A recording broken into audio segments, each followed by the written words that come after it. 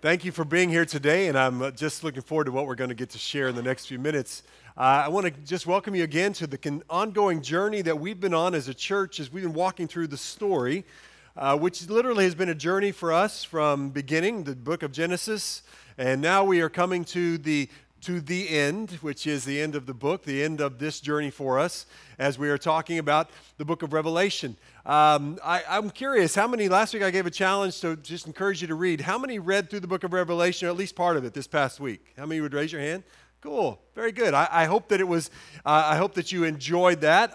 What I found is the book of Revelation can be very polarizing when it comes to people. It can be. There are some people who just kind of ignore it. I don't want to go there. I don't get it. I'm not interested in it, and so they really don't pay any attention to it. Then there are some that are so interested in it that they kind of are so focused on it that they forget the main point of it. And that's what I hope that we're able to see as we go through this book, is there was something, a reason in which God gave us this book to read and to help us understand it. Let me ask you again, as you read through it, how many find it sometimes confusing, a little bit, you don't quite understand it? Okay, you're just being honest. Sometimes I know people find it confusing, maybe scary. It's even very controversial. My question is, you don't have to raise your hand, but how many of you, when you think about reading the book of Revelation, find it inspiring, find it strengthening? You see, that's the point that I've been trying to help us understand and been reminding myself of, is I think that's why God wrote it for us. It should be something that actually strengthens our faith. Not just one of those books that we talk about and discuss, but something within it that God wants us to actually learn that will help our faith to grow and to be stronger in the days in which we live. And that's what I'm praying will happen as we walk through it. What we're doing in this story is we've decided, taking the last chapter of the story, chapter 31, and we're going to kind of camp here for the month of June. And we're going to camp literally in the book of Revelation and walk through it. So let me give you an idea. Last week, if you were here, we did a very interesting trip. We took the whole book of Revelation and just kind of did an overview, a flyover version of it. But we divided it in such a way that I hope it kind of made sense to you. So let me just kind of review a few things that we learned from last week. Number one is just the word itself.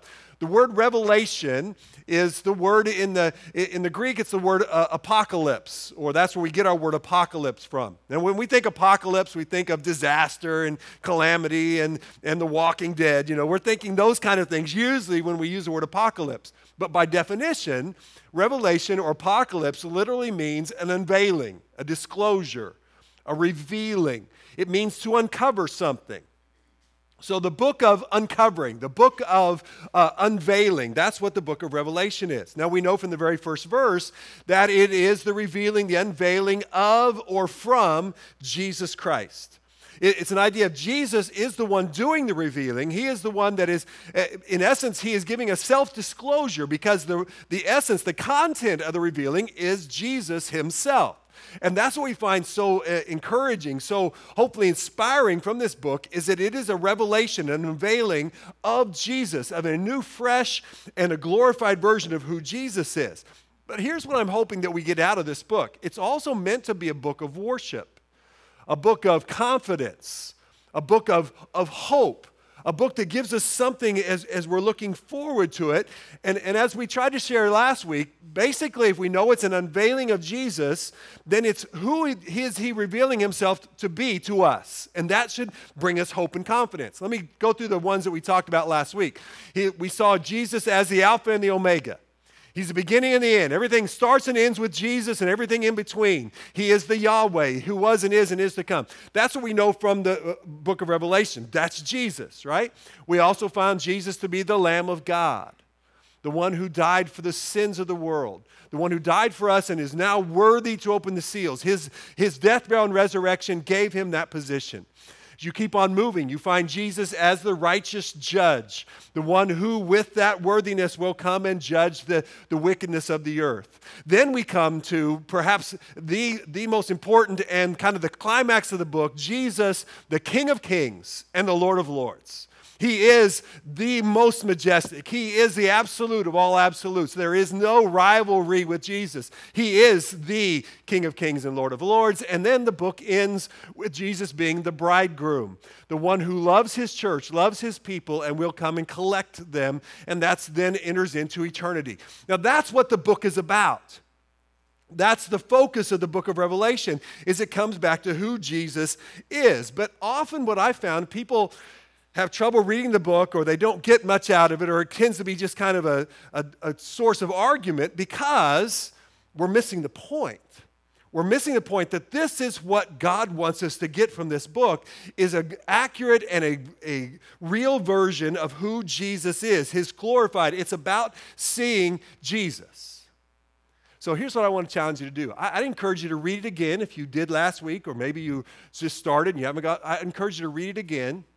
But as you do, and as you're coming to a point where it gets a little confusing, and you're getting in some of those chapters, chapter 16, 17, 18, and you're not quite understanding, or maybe you're discussing it in your life group, and it's starting to get kind of heated, and everybody's got this opinion, and did this really happen, and did this person really go there, and what in the world is the beast, and what is that, and you're just when you're getting all that, and you're hearing that go, and your blood pressure's rising, just stop. Can I just encourage you to do that? Just stop. Maybe even hold your hand up in your group and say, wait a second, remember, this book is about Jesus. Go back and think, okay, so who is Jesus in this chapter? What is he wanting us to see? Because that's what the book's about. And if we get a glorified version of Jesus, then we begin to understand what Revelation is all about. Which leads me to one other thing I don't want you to forget. There was a specific blessing attached to this book. Twice in the book of Revelation, the writer says this: blessed are those who read it, blessed are those who hear it, blessed are those who keep it, who make sure they take it to heart. It's the only book in the Bible with this specific blessing attached to it. So it is something that God says, if you'll take the time and you'll look at it the way it's meant to be looked at, it's about Jesus, there is a special blessing attached to that. There's something about how it will affect your life, how it affect the church, which only stands to reason then, please follow the logic here, that if God will bless the reading of it, then the enemy doesn't want you to read it. Does that make sense? That means the enemy is going to try to distract you, or maybe try to get you off in a left field and just arguing about it rather than seeing who Jesus really is. It's that kind of a powerful book that I think literally can strengthen our lives. Now, I have to make a confession, so please just bear with me as I do for a moment. I committed the unpardonable sin last week, and I realized that. Because at the top of your outline, I left 4 lines blank. Okay? And I know that really sent some of you over the edge, okay? You hate it when there's a line blank. Now, here's what's interesting is at the beginning, and I have this verified, at the beginning of each service, I said that I was leaving them on blank on purpose. I wasn't just missing them. Some of you didn't hear me say that. I won't mention her name, but my wife just didn't hear me say that, okay? So some of you missed that point, and some of you, it doesn't matter. It still just bothered you to death to realize it. Some of you were actually filling in blanks, just making up stuff because you just couldn't leave them blank. So today I want to make everything right in your universe, all right? We're going to fill in those blanks. We're going to use them. They're on the top of your outline again today. There's 4 spots. Let me explain what those are about. And one of the reasons I felt like it'd be better to do it this week is why we left them blank. But as you're going through this book of Revelation, one thing that we're going to talk about is that you're going to have different versions of what certain things mean. Okay, and that's going to happen. No matter how you look at it, sometimes, because that's just the nature of this kind of literature as it's written. But there's also some things that will make a difference based on how you go into it, your viewpoint of Revelation, the way you choose to interpret it, or maybe the commentator you read, how he or she interprets it, and how they come at looking at it will make a huge difference on some of the conclusions that you'll make throughout the book. So I think this is an important part for us to stop as we're continuing this journey through the book of Revelation, is kind of give you some of those basic interpretations that are given, and then I want to focus on the one that we're going to use as we walk through this book. Let me give them to you first. And this isn't technical. I'm going to define them, so don't let these words scare you, okay? Let me give you the list of words first. You'll see them on the screen. It's the preterist, the historicist, the allegorical, or the idealist, or the futurist. Okay, so you can write those down, fill in your blanks, you can breathe, everything's done with the blanks, right? But let's go back and talk about these, because each one of these now, if you look at the book of Revelation through either one of these four lenses, it's going to change a bit of how you see this book. All right? Let me start with the first. Preterist, by definition, is one that they believed it was prophetic, believed that it was going to happen. It still hadn't happened yet, but they believed that it was fulfilled or finished in the 1st century AD.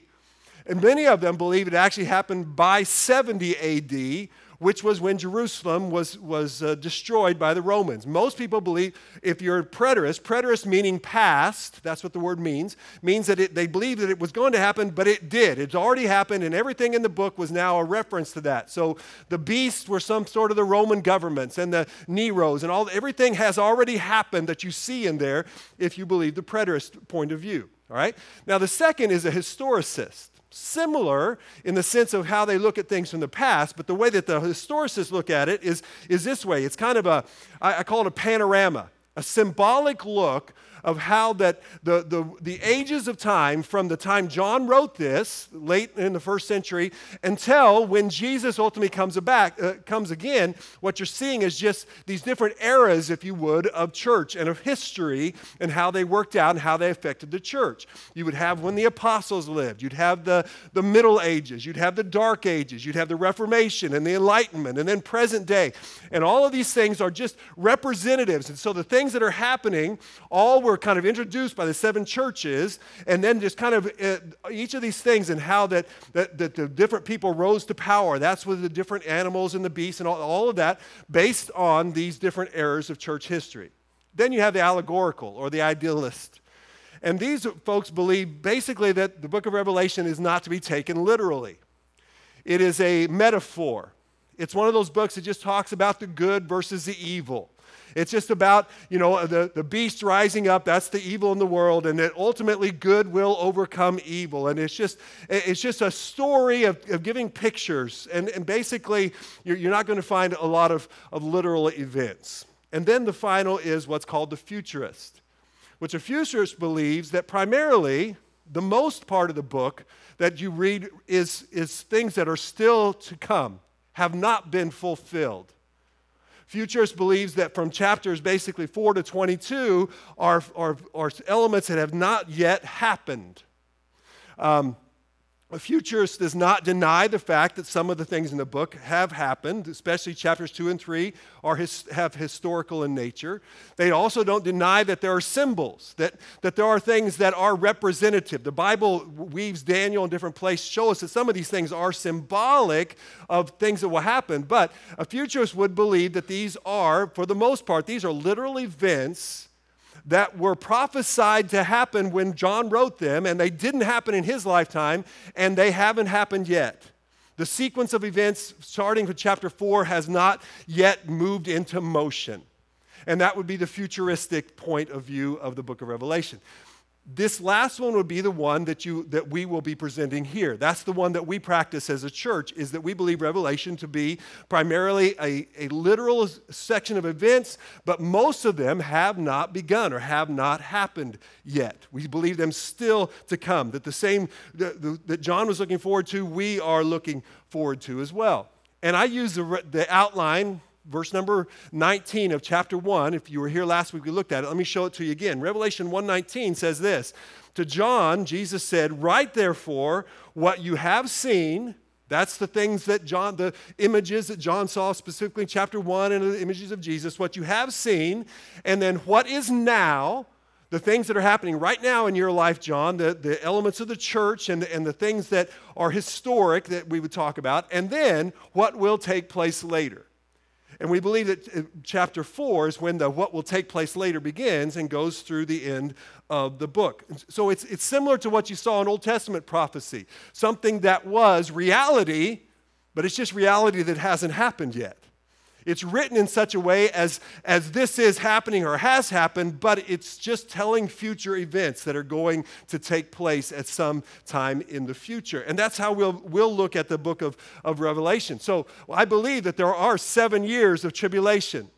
that are divided in 3.5 years of peace, that there is a real Antichrist, that there is a real mark of the beast. We believe that there is a literal hell and a literal heaven, the lake of fire and the glories, a city with streets of gold. Those are all literal pictures that God gives us, but they are things that are still to come, that are still future in nature.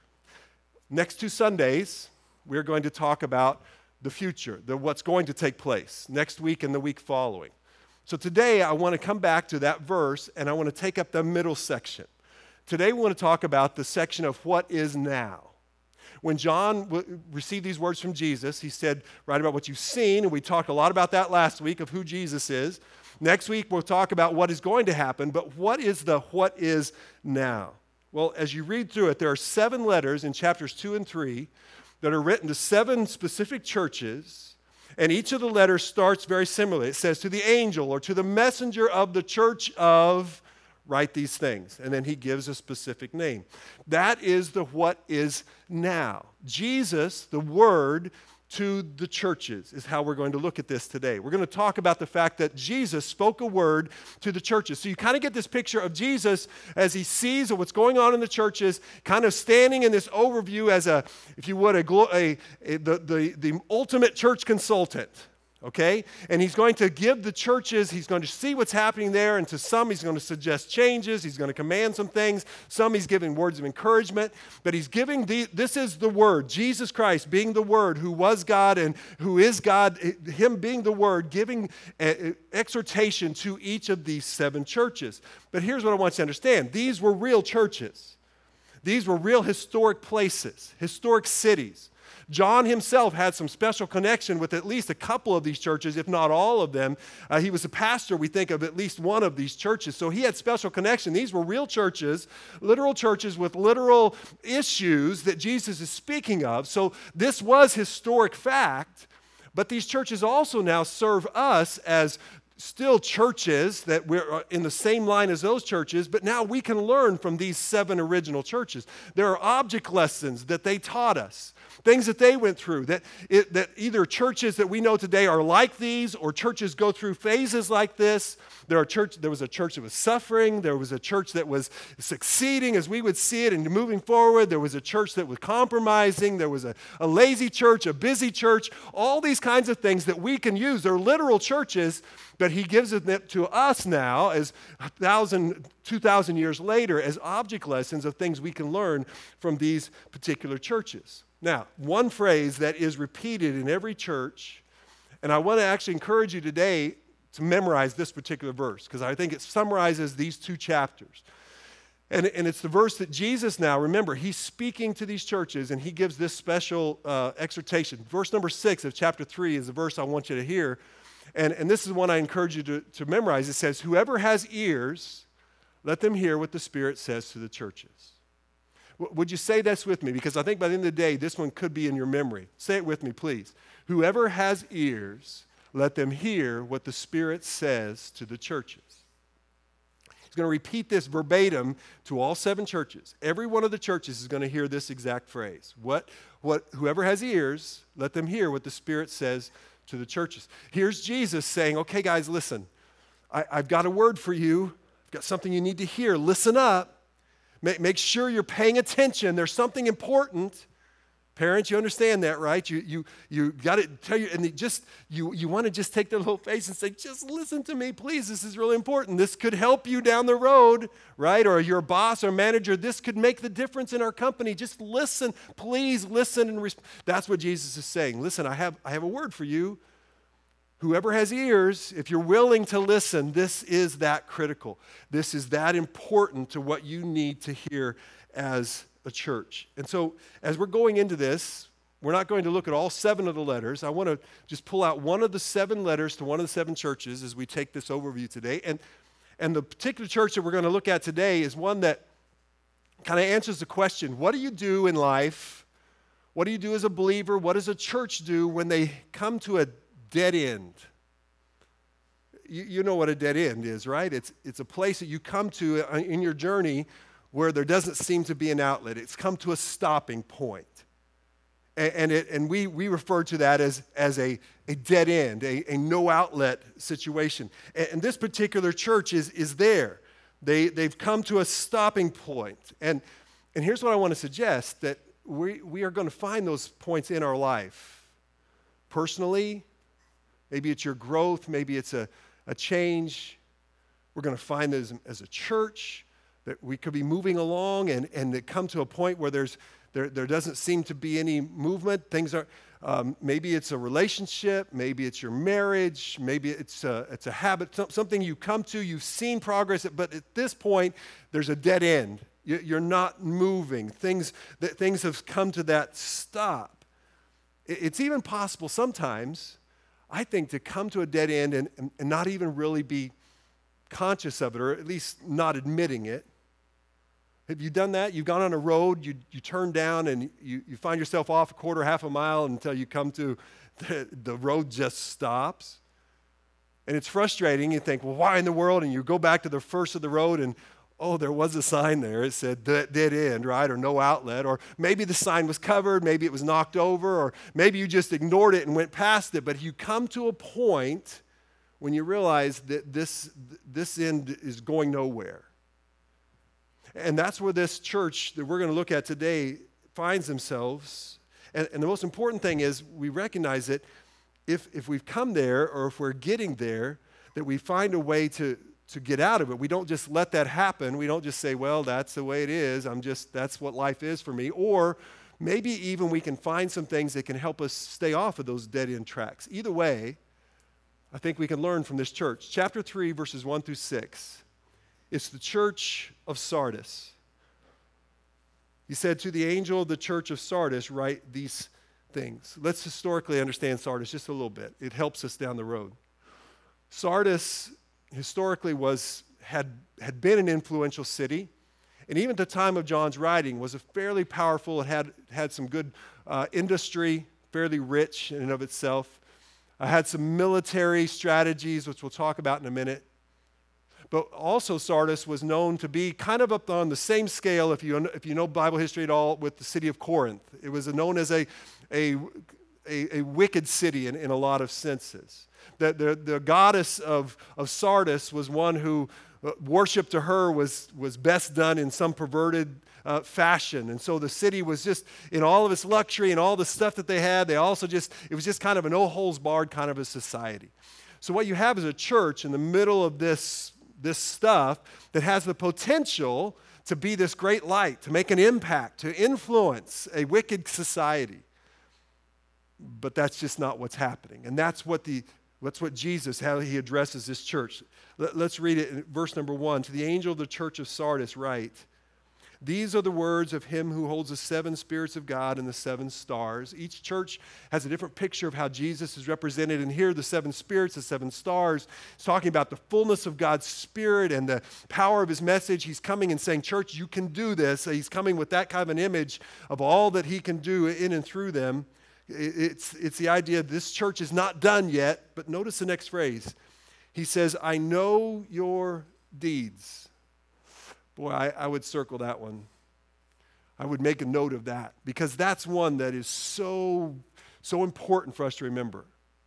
We tell our kids that, right? And we even believe it to most degrees, that Jesus sees everything you do. He knows your deeds, Be careful what you do. And on one hand, yes, you can do whatever you want in the dark and pretend that no one sees it, and he sees everything, right? Or on the other hand, you can do things and you feel like no one ever notices, and he sees everything. He knows your deeds, just in and of itself, period. He knows what you do, everything that you do. But notice as he continues, he knows your deeds. You have a reputation of being alive, but you are dead. There it is. Jesus doesn't pull any punches. He says, guys, you have this reputation of life, but what I see is a dead church. Now, understand kind of how this would have come about.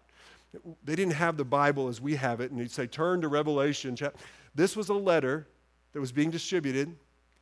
It was a letter that when it came to the churches, the church would gather around and the messenger or one of the messengers would read this new letter. So there's probably a sense of excitement. Hey, John sent us a new letter, guys. We got this new correspondence from John. He wants us to hear this. And as he sits down, as he begins to read it, he says, listen, you have a reputation for being a healthy, growing church, but in reality, you're dead. Can you kind of hear the oxygen being sucked out of the room about that moment? As the Jesus who's looking on, who sees everything, he says, what is seen here is not really the reality here. And there's some problems with your church. You need to listen up. If you have ears to hear what the Spirit is saying to your church. Are you ready to hear this, Sardis? Are we ready to hear this? I'm telling you, folks, this is a very powerful, exciting part of this message, but it's also quite ominous when we think about someone who knows our deeds, looking at us as a church and as individuals in the church, and what does he see? If you keep going, verse 2, wake up. Strengthen what remains and is about to die. For I have found your deeds unfinished in the sight of my God. Remember, therefore, what you have received and heard. Hold it fast and repent. But if you do not wake up, I will come like a thief, and you will not know at what time I will come to you. There's a secret here of growth for this church, of getting past the dead end. It's not like this church is over and done with. What we're going to find that there is still life, there's still hope, there's still a spark there. But rather than give up or it's overwhelming or we can't do anything, it's kind of like the song we sang earlier. There's a God in this city. He's still working. He's not done with us yet. He wasn't done with Sardis yet. They got an issue. But rather than give up, what is his, according to my translation, his admonition is wake up. You need to be shaken out of whatever it is that's keeping you from being what you need to be. You've got complacent, you've got lazy, you've allowed yourself to become part of the culture rather than making a change, and that you need to wake up. I want to try something today. This is something that some of you will recognize, an alarm clock. Some of you see this on a regular basis, right? Well, this is one of those, and I'll just be honest, this isn't one of those kind of, it wakes you up gradually, it has soft music that kind of starts your day in a nice way. This is one of those alarms that when given, it wakes you out of a dead sleep. It stops your heart, a little bit. It's one of those true alarming type alarm clocks. I set the alarm, and at some point during their service, it's just going to go off. Now, I say that because first service, I set it, and I must have said it wrong because it never went off. There was actually 5 girls here that didn't hear a word I said after I set the alarm. They were just waiting for it to go off, and it never went off, okay? So who knows? Maybe I did that on purpose. You never know. But here's the point. There is a way in which that alarm comes. I've come to this point in my life. I'm old. I'll just admit it. I don't use an alarm clock most of the time. Some of you know where I'm at. You just, at some point in life, I set the alarm for 5 and I'm awake at 4:45. Or I set the alarm for 7 and I wake up at 5:30. It's like, what? God, let me sleep. It just doesn't work anymore, okay? You understand where I'm at? However, there is something about that alarm that changes that state of sleep in which you're in.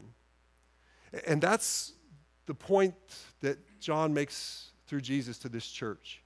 At some point, it's about waking you up to the fact of where you're at and what you need to do.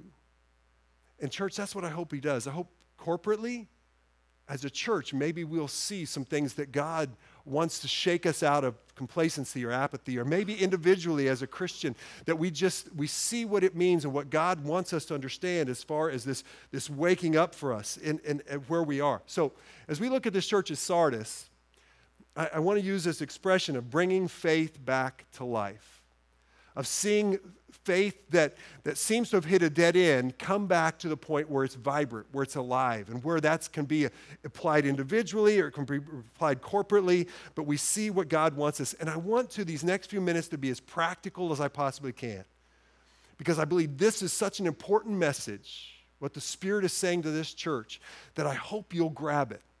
And so to be as practical as we can, I want to suggest 3 prayers that I would even encourage you to make a part of your daily regimen of just starting your day, maybe ending your day with these 3 prayers. Let me share with you what they are. Number one is this: Lord, help me to see the gaps in my life. Help me to see those holes. Maybe you could use the word the inconsistencies in my life. Let's go back and read what the Spirit says, what Jesus says through the Spirit to this church.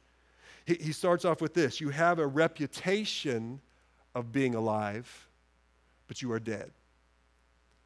You have a name. People think that you're alive.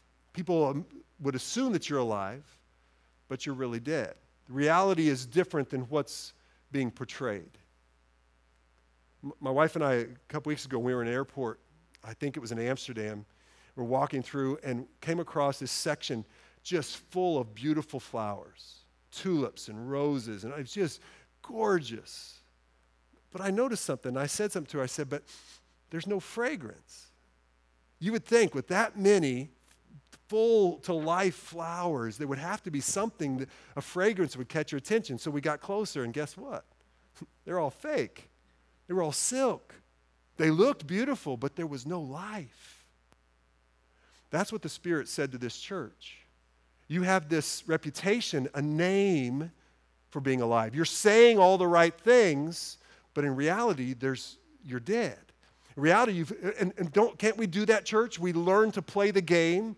We learn to do church, but in reality, if it's just between us and God, who we are. That's what Jesus is saying. It's between you and me now. And when you say this, you're showing this, and it's great. We have to show Christ to the world. But that's important. But the truth is, we can put on the right face, and we can put on the right words and right actions. But when Jesus sees our heart, is it really alive?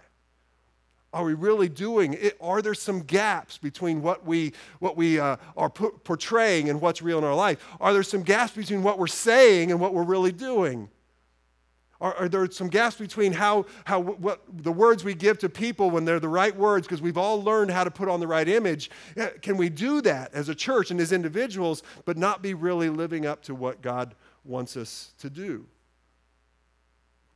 The phrase that I gave you about bringing faith back to life, it's double meaning in my opinion. One, yes, it's a bringing faith, kind of resurrecting it, renewing it. But it's also about taking faith and making it real in your life, bringing faith to your life. In the sense of it is so easy for us to make our faith about what happens in these walls on a Sunday. What happens in these walls as we come together and we know how to look the right way and we know the right words to say and we're friendly and we got to smile, but then we just kind of shut it off Monday through Saturday. It happens often, and that's an inconsistency between what we say and what we're acting and what we're truly, but our life needs to reflect our faith. Our faith needs to be weaved in everything that we do in our life, the places we go, the way that we treat people, the things that we do. The point is this: God, show me. Lord, I just stop and I'm open. I'm going to be honest. I don't want to, but would you show me some gaps? Would you reveal to me some ways in which I'm saying things, but I'm not really living them? Or some ways that people think this, but it's not really true, and I want to live in a reality of what I say to be real in my life. Maybe it's about your integrity. Maybe it's your honesty. Maybe it's about fear. When you say, yes, you're strong, and you know deep down you're not trusting God on a daily basis. Maybe it's forgiveness versus bitterness. Maybe all of these things. I say it. I tell people think I'm going that way, and if that was all that was needed, then I've got it down. But Jesus sees something different. Lord, show me the gaps in my life. In fact, you go down in verse 2, he said, I have found your deeds unfinished in the sight of God. Even the fact of things that we start for God and we get gung-ho, but then we don't follow through. We don't complete. And we've got things going, but we don't move through. Is there gaps? Is there differences between what we say, what we do, and what we really are, as Jesus would see us? It's another prayer I'd challenge you to pray along the same line. David actually gave it to us, Psalm 139. He said, search me, God, know my heart. Test me, know my anxious thoughts. He said, and see if there is any wicked way in me, and lead me in the way everlasting. Would you be willing to pray that daily? God, show me the gaps. I want to live consistent. And I'm not talking about being perfect here. we're gonna have the struggles. We got that. It's about taking that next step. It's about, God, I see this gap, and I want to address that one. I want to see this there. I don't want to walk through these dead ends as if I can't see them anymore. God, show me the gaps. Which leads us to the second thing, and I think this church would understand is, now, Lord, help me to close those gaps.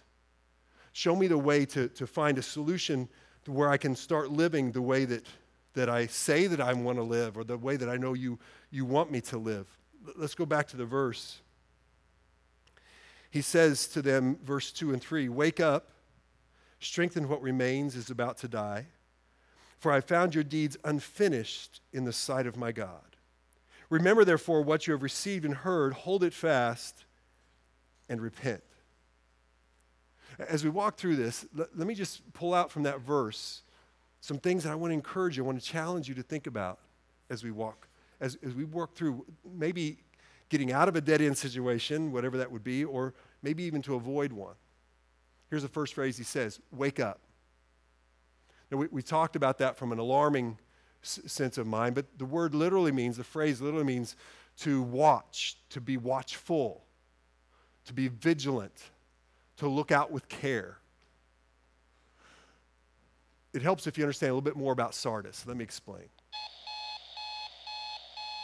It worked this time, by the way. Don't you hate that sound early in the morning when you've been dead asleep? Here's the thing that I hope you understand. And first service, we were hoping that this would happen, and it didn't. And some people kept them awake just because they were waiting for the alarm to go off, which that was kind of fun too. But the thing is, you don't know when that's going to happen. It's the fact you anticipate it. But it's the fact that when it does, it shakes you. It changes, even for that moment, it changes your perspective. That's what John says. Wake up. Be watchful. Take a different perspective on what you're looking at. Here's what was happening in Sardis, or what had happened historically in Sardis. It said it was an influential city, which it was at one point. In fact, it was one of the richest cities in that area at one point, and partly because their position, they were about 1,500 feet above the plains below them, and the only way that you could reasonably get there was this narrow road that led up into the city. It was a road that was easily defensible. It was a road you could see anybody coming from miles away. They just seemed almost just completely fortified, because on the other side of the city were these sheer cliffs that you couldn't bring an army up those cliffs. And so the only way in was this little road. And so for years they were left untouched. No one could get to them. But the Persians found a secret, and the Greeks later repeated it. Because, and the story goes, and I read it from several sources, so somewhere in here is the truth, but the story basically goes like this, that one of the soldiers in the city, as he was looking over the cliff, he dropped something. They said he dropped maybe his helmet, and it rolled down the side of the cliff.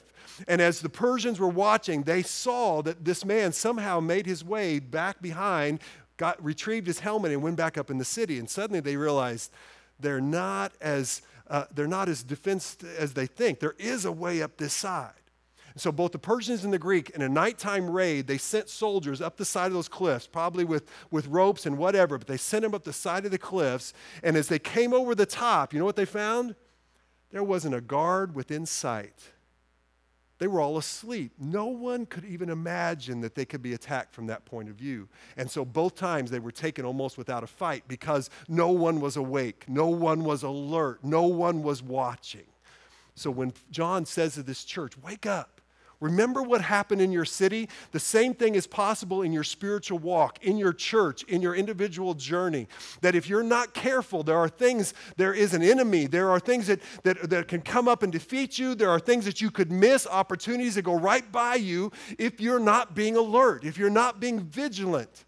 On the one hand, it's the things that are coming to destroy us. There's an enemy who wants to stop us. So this verse came to my mind, 1 Peter 5:8, because it uses the same word. Look you'll remember it. It said, be sober, be vigilant. That's our same word that we have in this verse of watch out. Be vigilant, because why? Your adversary, the devil, walks about like a roaring lion, seeking whom he may devour. There's an enemy that wants to stop you, wants to take you out of your game, and he says you've got to be watchful. Don't ever think that you're past it. Don't ever think that maybe it's those one things that you're very tempted by, the things that you're vulnerable about, and you know that. Constantly watching, because he's going to try every different way he can to get that vulnerable exposed. But maybe it's even the things you think, oh, that'll never bother me. Those areas become Sardis areas where if we're not careful, the enemy will do whatever he can to take us down, take us out. He says, so what do? Wake up, be alert, watchful.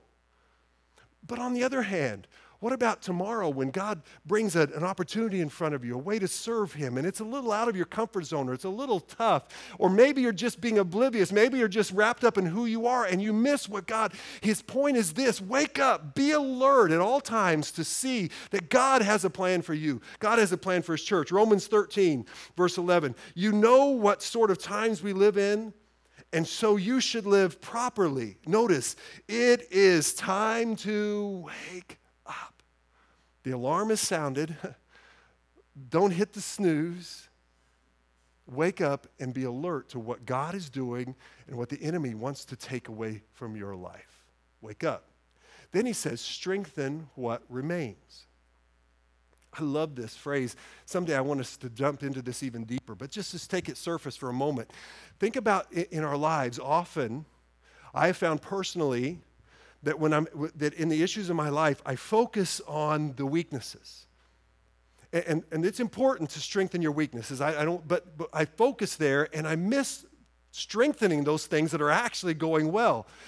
I have a tendency to do that even when I look at church and I see all the things that should be going better, and I miss the things that God is doing.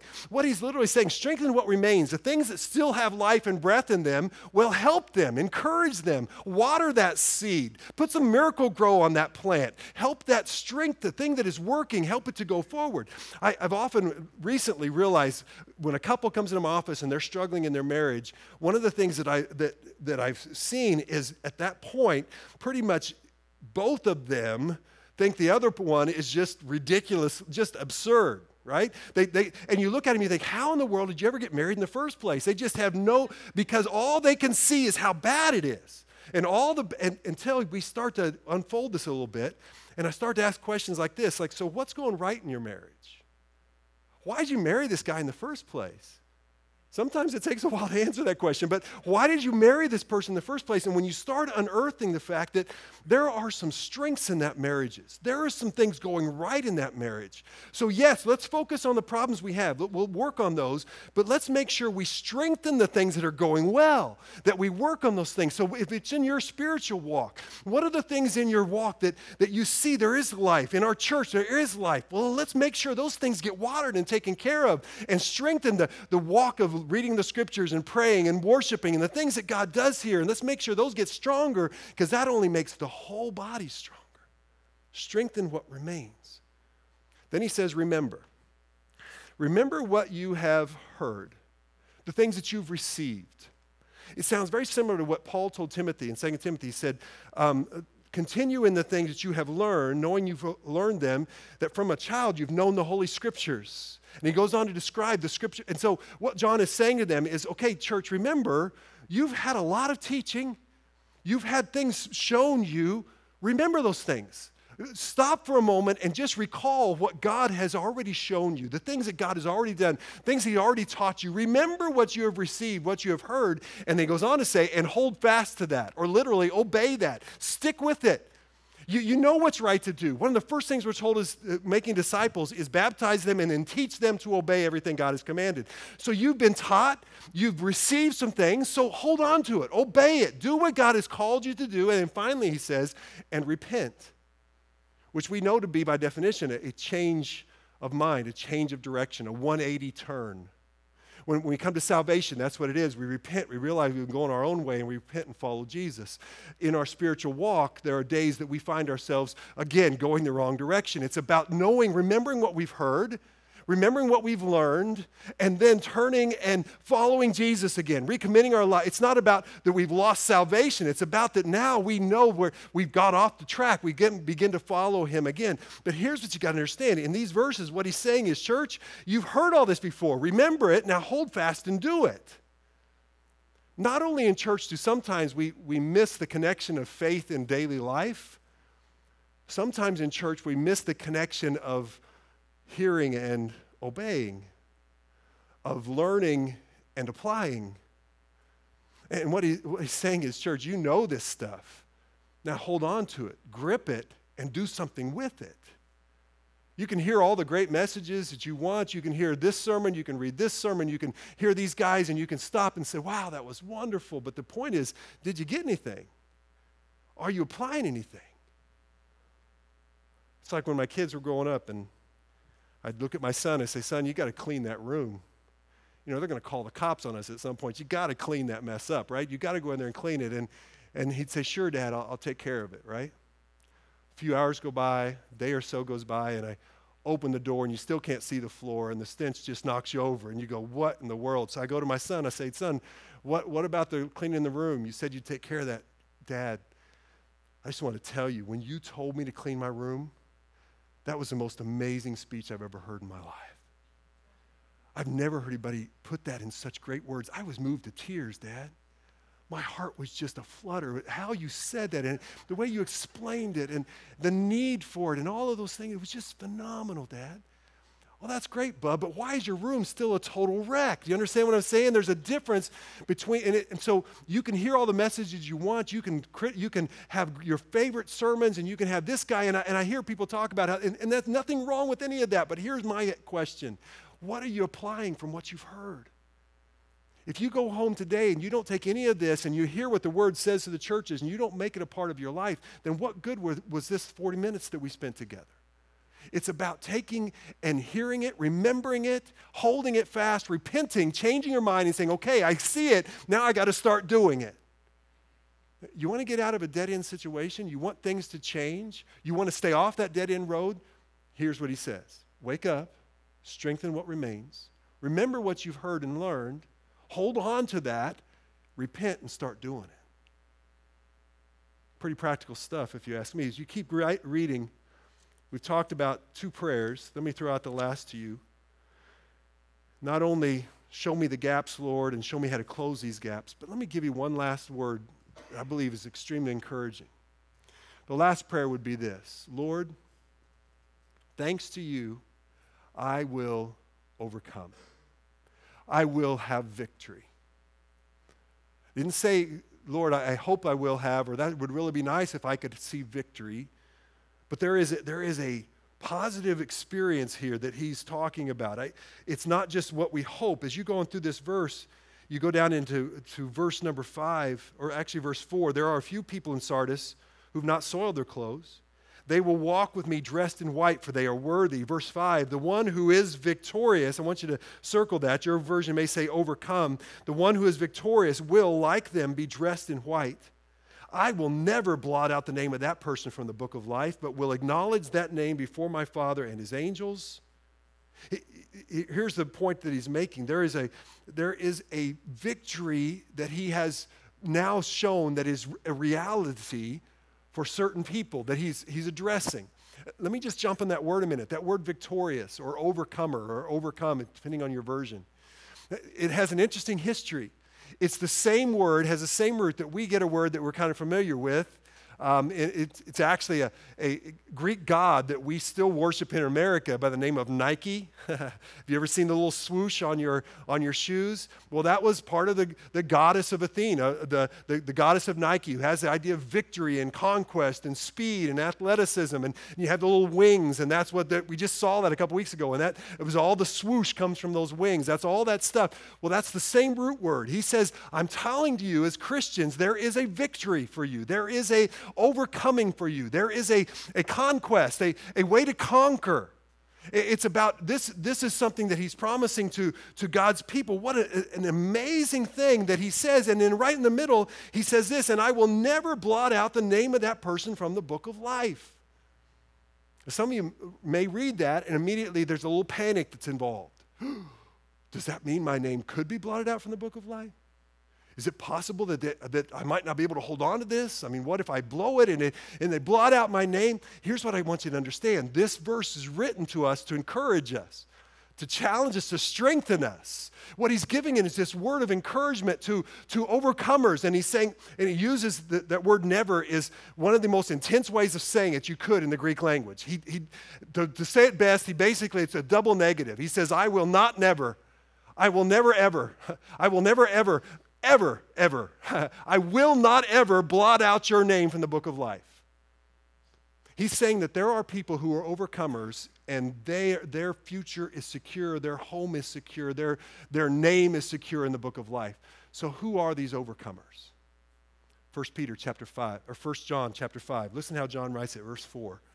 For everyone born of God overcomes the world. Same word. This is the victory that has overcome the world, even our faith. Who is he then that overcomes the world? Only the one who believes that Jesus is the Son of God. Here's my question. Have you been born of God? Do you know Christ as your personal Savior? Have you received his gift of eternal life? Then by definition, you are an overcomer. You are victorious. Oh, there will be struggles. That's what an overcoming does. He overcomes through the struggles. There will be times when you will fall. You're not a perfect person, but by definition of who you are in Jesus Christ and you put your faith in Christ, you are victorious. You are an overcomer. And he's telling you that within this church, there are those, and in the midst of all the other crazy stuff going on, there are those, they're not perfect. They got to make some changes, but I want you to know you are still overcomers. I will never blot your name out. You are secure in your relationship with Jesus Christ. And that's what I want to say to you. You know Christ. He's wanting to move in your life. But here's one thing you can say to him every day in prayer. God, because of you, I'm an overcomer. I'm an overcomer eventually, future, but that also means I can have victory today. I can have victory in what I'm in my life right now. I'm an overcomer eternally, but I can be an overcomer in life. What an amazing promise and picture he's given to this church. For all those who know in Christ are overcomers. So let's live like that. Let's live in the power that God has given. And then he ends it the way we've started it. Whoever has ears to hear what the Spirit is saying to the churches. Have your ears been open today? Have you heard what God has said to us? Is it possible that as a follower of Christ, you need to wake up? You need to kind of let God shake you out of complacency and realize you're here for a reason. Don't let the enemy defeat you. Don't let the opportunities step by you. Let Christ show you what he can do through your life. Maybe even this morning there's one that has not yet received Christ. You wouldn't be considered an overcomer because you do not know the Son of God as your personal Savior. That could change today. Today could be the day that you recognize your need of salvation. You come to Christ and receive him as Savior. Whoever hears what the Spirit says to the churches, what do we do with that information today? Let's bow our heads in prayer. Heads bowed and our eyes closed. Let's just take a time and let God's word just kind of sink in, melt through us. And if God has spoken to you, I invite you to respond. If you've heard what the Spirit says, I hope that you'll do something about it today. If you're here today and you've not yet in this life stepped across that line of faith and received Christ as Savior, then today I would call you, I'd invite you to receive his gift of salvation. To call out to him and say, God, I recognize that I'm a sinner and I recognize that I've gone my own way, but I believe Jesus died and rose again to give me new life. And today I want to follow you, receive your gift of salvation. Would you do that today? Maybe as a Christian, God's already started to unearth some gaps that you see. Sure, I'm a follower of God. Sure, I believe that stuff, but your life, your true life doesn't match up. And he's showing, listen, you may think, you may even have people fooled, but I know the truth. And inside I see a lot of dead. And as God's showing that to you, would you just be honest with him, confess it, and say, God, help me to see how I can change it. Help me to get back into following you, trusting you, close those gaps. And oh yes, God, thank you. Thank you that I'm an overcomer in you, and I believe your power can make that change in my life. Father God, we've spent time in just looking at your word, and I pray now that your Spirit just lets it just sink in and make a difference. And that we will have ears that are hearing what your Spirit is saying to us as your people, as your church today. That it will change our lives. We won't leave here the same because we're hearing what your voice is saying to us. Please, Father. Our heads are bowed and eyes are closed. Garrett continues to play. God has spoken to you. I invite you to take some time, speak to him. You can pray right where you're at. Maybe you need to pray with someone. We would love to have you come, and we'll have someone here to pray with you. Or you'd like to know how you can know Christ as Savior. We'd love to show you that. Maybe today the alarm's gone off and God has woke you up. Now, what are you going to do with that? Let's just take some time and let God speak to us.